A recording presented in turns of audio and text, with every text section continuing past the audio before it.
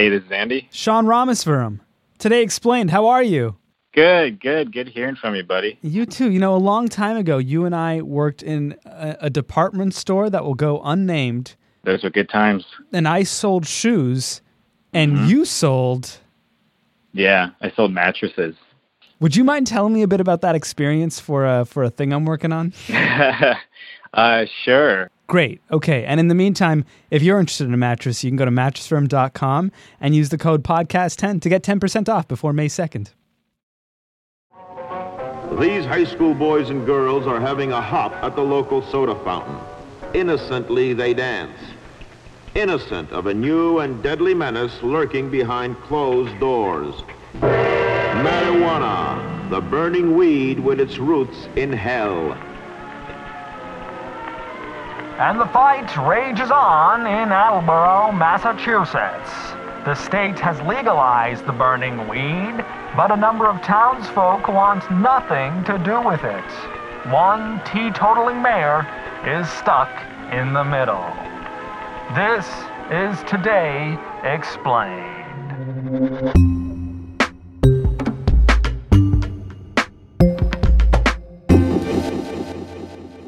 Massachusetts legalized marijuana in 2016, but the bill was kind of quirky. It gave individual cities the right to opt out, and a majority of them did. Almost 200 municipalities have banned selling recreational weed. But the little Rhode Island border town of Attleboro, Massachusetts, wasn't one of them. How many shops do you see? I don't have an upper limit as to how many, would be a problem. More than 5, certainly more than 5. Paul Hero is the mayor of Attleboro. He's become one of the biggest backers of legal weed in the state. I'm a new mayor. I've only been in office for about 3.5 months. Congratulations. Well, thank you. But the mayor's got a lot of opposition. A member of the city council is scared Attleboro will become like a new Amsterdam. Like people from Rhode Island are going to be pouring in to buy weed. The police chief says the mayor's making a deal with the devil. And a lot of people around town are pissed. I think marijuana is a very dumb thing. I don't care if the state voted for it or not. Why should we get into it? And the funny thing about Mayor Hero, he agrees. Personally, I've never smoked marijuana. Not even once? No, I've never tried it. I'm actually a complete teetotaler. I've never had a sip of alcohol either. I'm actually one of the people who voted against it. Really? Yeah, I'm not a fan of it. Okay, so you're the biggest cheerleader for weed in Attleboro, but you voted against it? When I voted against it, I was not in my capacity as mayor. I was a state representative, and I was also voting as a private citizen because it was a ballot question. As a politician who's now forced to sort of go through this legalization process, you're the exact person that you're now trying to convince. My position as a private citizen, that's how I cast my vote. It was, not to legalize it. However, I have taken an oath to uphold the city charter, the state constitution, and the federal constitution. This is the will of the people. So my thought is let's keep it away from kids, keep it out of public places like walking down the sidewalk, and don't use it when you're behind the wheel of an automobile. Our budget in Attleboro is always hurting for money. And so this is hundreds and hundreds of thousands of dollars to make in revenues every year, something that our school system could benefit from. So we're just capitalizing on this. So how exactly does it raise money? Is it just a bunch of taxes that you're going to place on marijuana? Yeah, we basically have what's called a host agreement. The city and a marijuana dispensary, the city is allowed to tax them up to 3% of their revenues. And where is this marijuana coming from? Is it being grown in Massachusetts? Is it coming from California, Mexico? Where? No, actually here in Attleboro, we have a number of facilities where that's all they do here is they just grow for either medicinal purposes or for recreational purpose. And how much money do you think it's going to raise? We've estimated that it will bring in $200,000, maybe even as much as $1.5 million, depending on how many facilities we have. So the amount of money that could, come to Attleboro could really help our school budget, our fire budget. It could go a long way. Are your fire budgets and teacher budgets, are they in need? Are you deficient? Well, yeah, there's actually no city agency that is adequately funded. The school department asked for an extra $3.5 million, and that's just to level fund services. Doesn't Massachusetts have like some of the best schools in the country? Well, it's funny you say that. Massachusetts is rated number one in education. There's, a lot of variations. Some school districts are, not doing as well as others. 2 years ago, in 2016, 35 teachers were laid off. I see. Attleboro is what's called a gateway city. Our median household income is below the state average. So some other communities that are very well off. And unfortunately, that's just not us. It's funny you use that word gateway because, of course, one of the main arguments made about marijuana is that it's a gateway drug. Oh, yes. By chance, it happens to be called that, yeah. I think it's an argument even being made by your own police chief who said it's bad social policy, marijuana's super dangerous. I think he said it some more extreme things too. Well, he means well. His concern is public safety.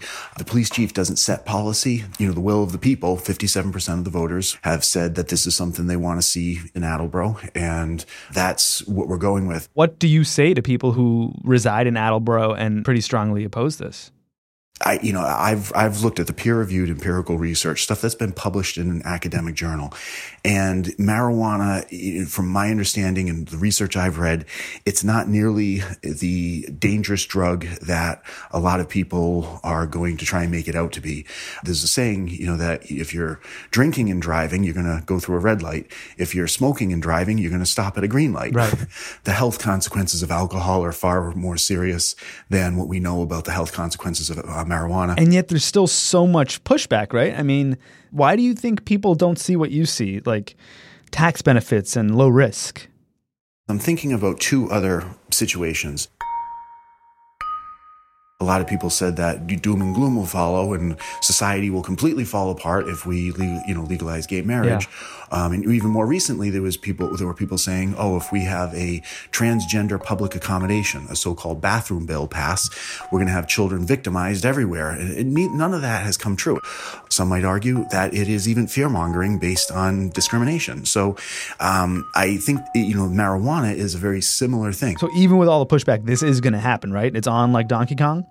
Yeah, basically the marijuana companies are going to be able to open up shop in the very near future. I believe this calendar year. I want to put the marijuana revenues to the best possible thing. And I believe that's education, especially considering we lost 35 teachers 2 years ago. Some people have said, you're going to take drug money and spend it on kids. And it's like, no, we're putting that money towards the best possible use. I often have joked that if marijuana was taxed when I was in high school, my classmates would have paid for their own education.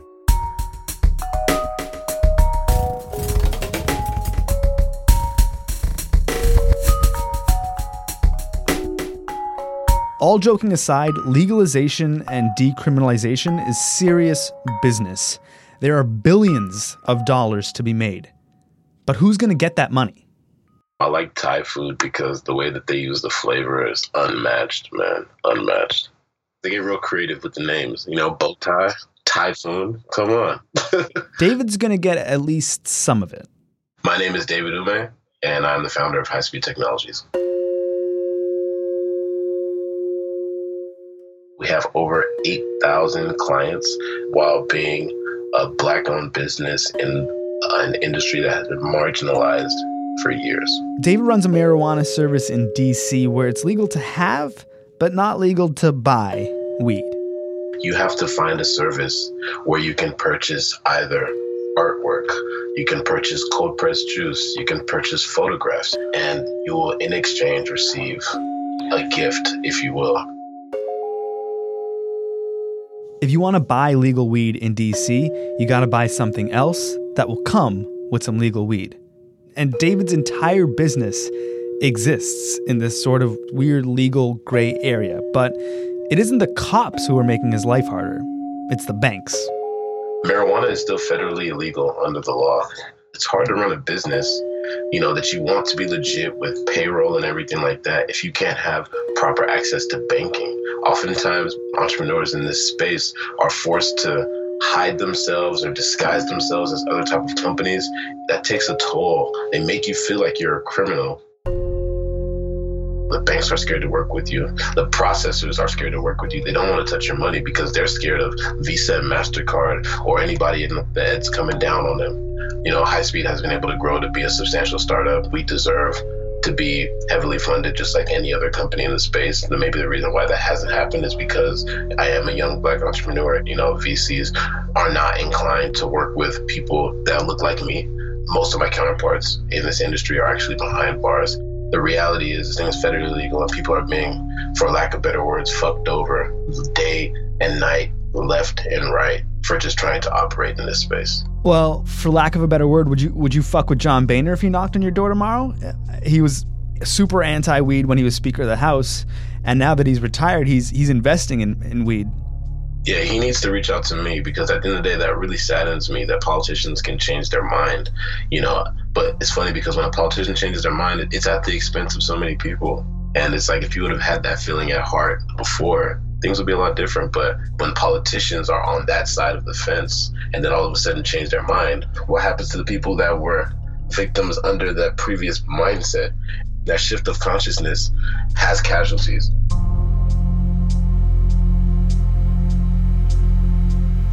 How can the legalization of marijuana account for all of the people, most often people of color, who have been punished for using and selling the drug in the past?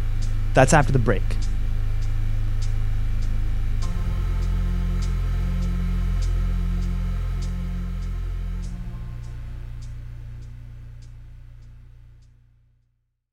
So, Andy, why should someone come to a store to buy a mattress instead of just going online where you got so many options to do it there?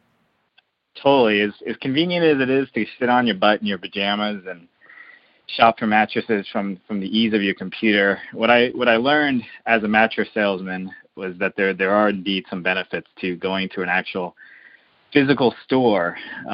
One of them is people are side sleepers, stomach sleepers, back sleepers, and it's really important to try one out yourself so you actually know what you're getting without blindly just getting something to your home and it's too firm and you're waking up and tossing and turning and you're not getting good rest, and you have to go through all the hassle of returning it, and it's a big mess. As someone who knows mattress policy, do you think something like 120-night sleep trial and the 120-night low price guarantee, the kinds that Mattress Firm offers at mattressfirm.com, and you can get 10% off with the code podcast10 by May 2nd, is that like a reasonable, good policy for like returns? Yeah, that was better than what I could offer for my own business. So yeah, that sounds awesome. Great.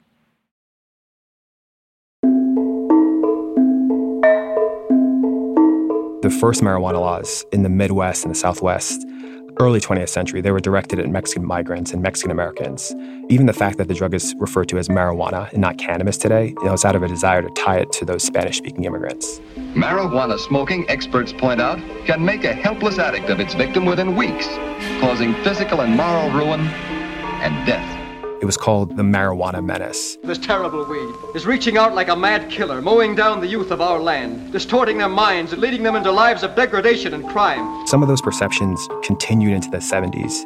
The Nixon White House declared their war on drugs.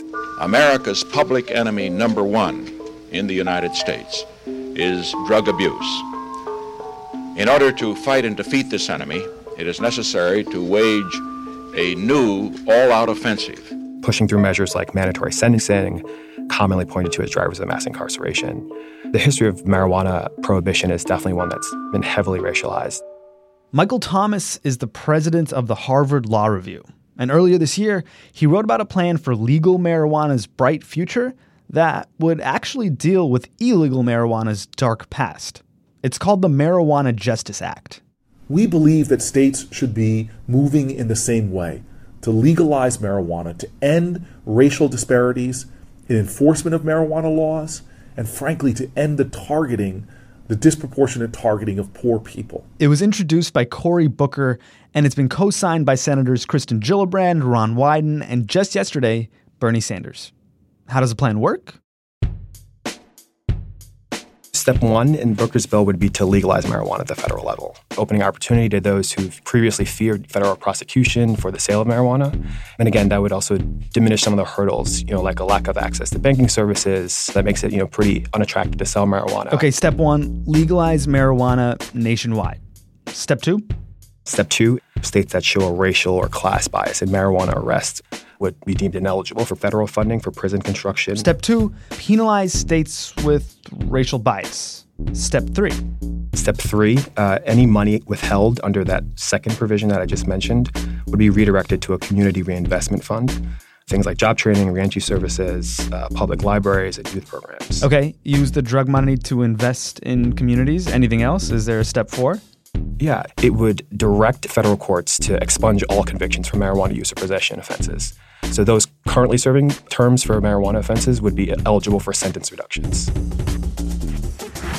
It sounds like a lot of the Marijuana Justice Act has to do with the fact that it's a really good time right now to get rich off weed, depending on where you live in this country, but that hasn't always been the case for a lot of people who have suffered, I guess, because of their enthusiasm for marijuana. Definitely. Today, for a variety of reasons, many white entrepreneurs have had a head start in the business, particularly because, they've escaped enforcement, whereas their Black and Hispanic counterparts have not. The ACLU did a report between 2001 and 2010. There were 8 million arrests for marijuana in the United States. 88% of those were just for possession. Whites and African Americans use marijuana at roughly similar rates. Anyone who's spent any time on a college campus will be able to tell you that. But nationally, a Black person is 3.73 times more likely to be arrested for marijuana possession than a white person. Those numbers are pretty consistent across the country. So 96% of the counties with more than 30,000 people, in which at least 2% of the residents are Black, Blacks are arrested at higher rates than whites for marijuana possession. In New York City, where I'm from, 86% of the people arrested for marijuana possession in 2017 were people of color. It kind of takes the fun out of the spirit of all this expansion of marijuana, I guess. I think so. I think it would at least give us some reason to pause and consider the racial composition of those who actually get to benefit from marijuana legalization. So you critiqued this bill for the Harvard Law Review. What do you think of it? Does it go far enough? I think it's generally a good bill. But I think that specifically if you don't account for the money that's going to be generated by the legal marijuana markets, you're going to be leaving behind a pretty important tool in accomplishing the goal of bridging racial and economic inequality. So current markets in the states that have already legalized marijuana, they show that without some level of intervention, many of the Black, Latino, and the lower class victims of marijuana prohibition aren't necessarily going to benefit from the wealth generated by legalization. So I think that a federal policy should encourage frameworks that increase representation of some of these populations in a legalized market. That sounds like reparations, Michael, marijuana reparations. Is that happening anywhere? Yeah, Oakland has a program that actually takes into account someone's past history of punishment for marijuana in terms of the way that they distribute marijuana licenses. Okay. They grant priority. The first grant of licenses will go to people who are previously affected by marijuana prohibition. Will Oakland's program actually do anything to help the people who've been affected by criminalized marijuana in the past? I think it remains to be seen in a lot of ways, what those types of programs can accomplish on a system-wide level, and also whether granting business licenses is enough to overcome some of the challenges associated with business ownership. Opening businesses are difficult to do. So I'm personally interested to know how, smaller entrepreneurs will compete with the Budweiser or Marlboro of marijuana. I think direct cash transfers would have a much wider reach. And it doesn't necessarily require people to open a marijuana business. Would anyone support that? I would. I think at least we should be talking about it. How far away do you think some of this stuff is? It seems that President Obama was into the idea of decriminalization. President Trump and the Justice Department, especially under Jeff Sessions, seems to take a different approach. In 2016, national support for legalizing marijuana use reached 60%, and that's the highest it's ever been in Gallup's 47-year polling history. There's been recently bipartisan federal bills that have been introduced that would either reschedule or deschedule marijuana. So there's definitely a considerable amount of momentum behind legalization. Legalizing marijuana throughout the country seems like it'd be pretty radical, even at this point where states are starting to do it. Are some of these ideas that basically sound like reparations, is it so radical that it's just sort of pie in the sky at this point? Or does it make sense to start having these conversations just to sort of shift the perception of this issue? I think that's exactly right. When we're talking about legalizing marijuana, it's important to, before the markets actually get up and going, talking about how we actually will build equity into any legalization plan that moves forward.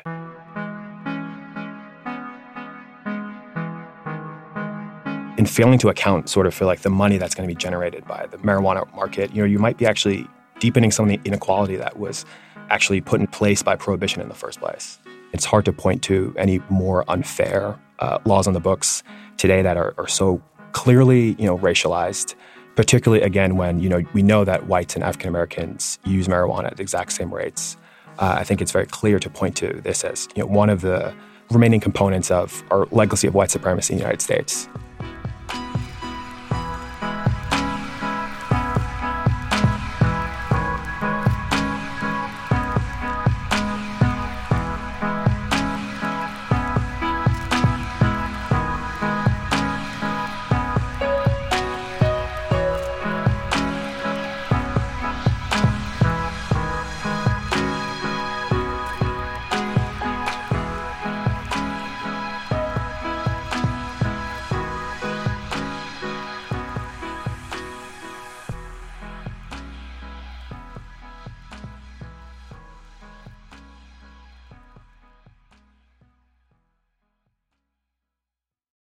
Andy, friend of mine, before we go and stop talking for a few days about mattressfirm.com and the code podcast10 that gets you 10% off before May 2nd, I'm wondering, how long did you sell mattresses?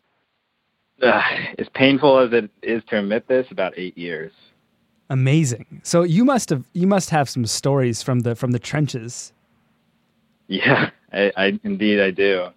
One that really comes to mind was there was this very eclectic couple that came into the store one day, and they decided to get the full mattress trying experience. So what they did was they actually came in their pajamas, and they had their full pajama gear, hat, the little pajama hat. I didn't even know people wore those, and the full pajama gear. And they went from mattress to mattress trying it, and they actually bought one. They were true to what they wanted to do, and they committed. That's pretty good. Have you seen them since? No, we didn't keep in touch.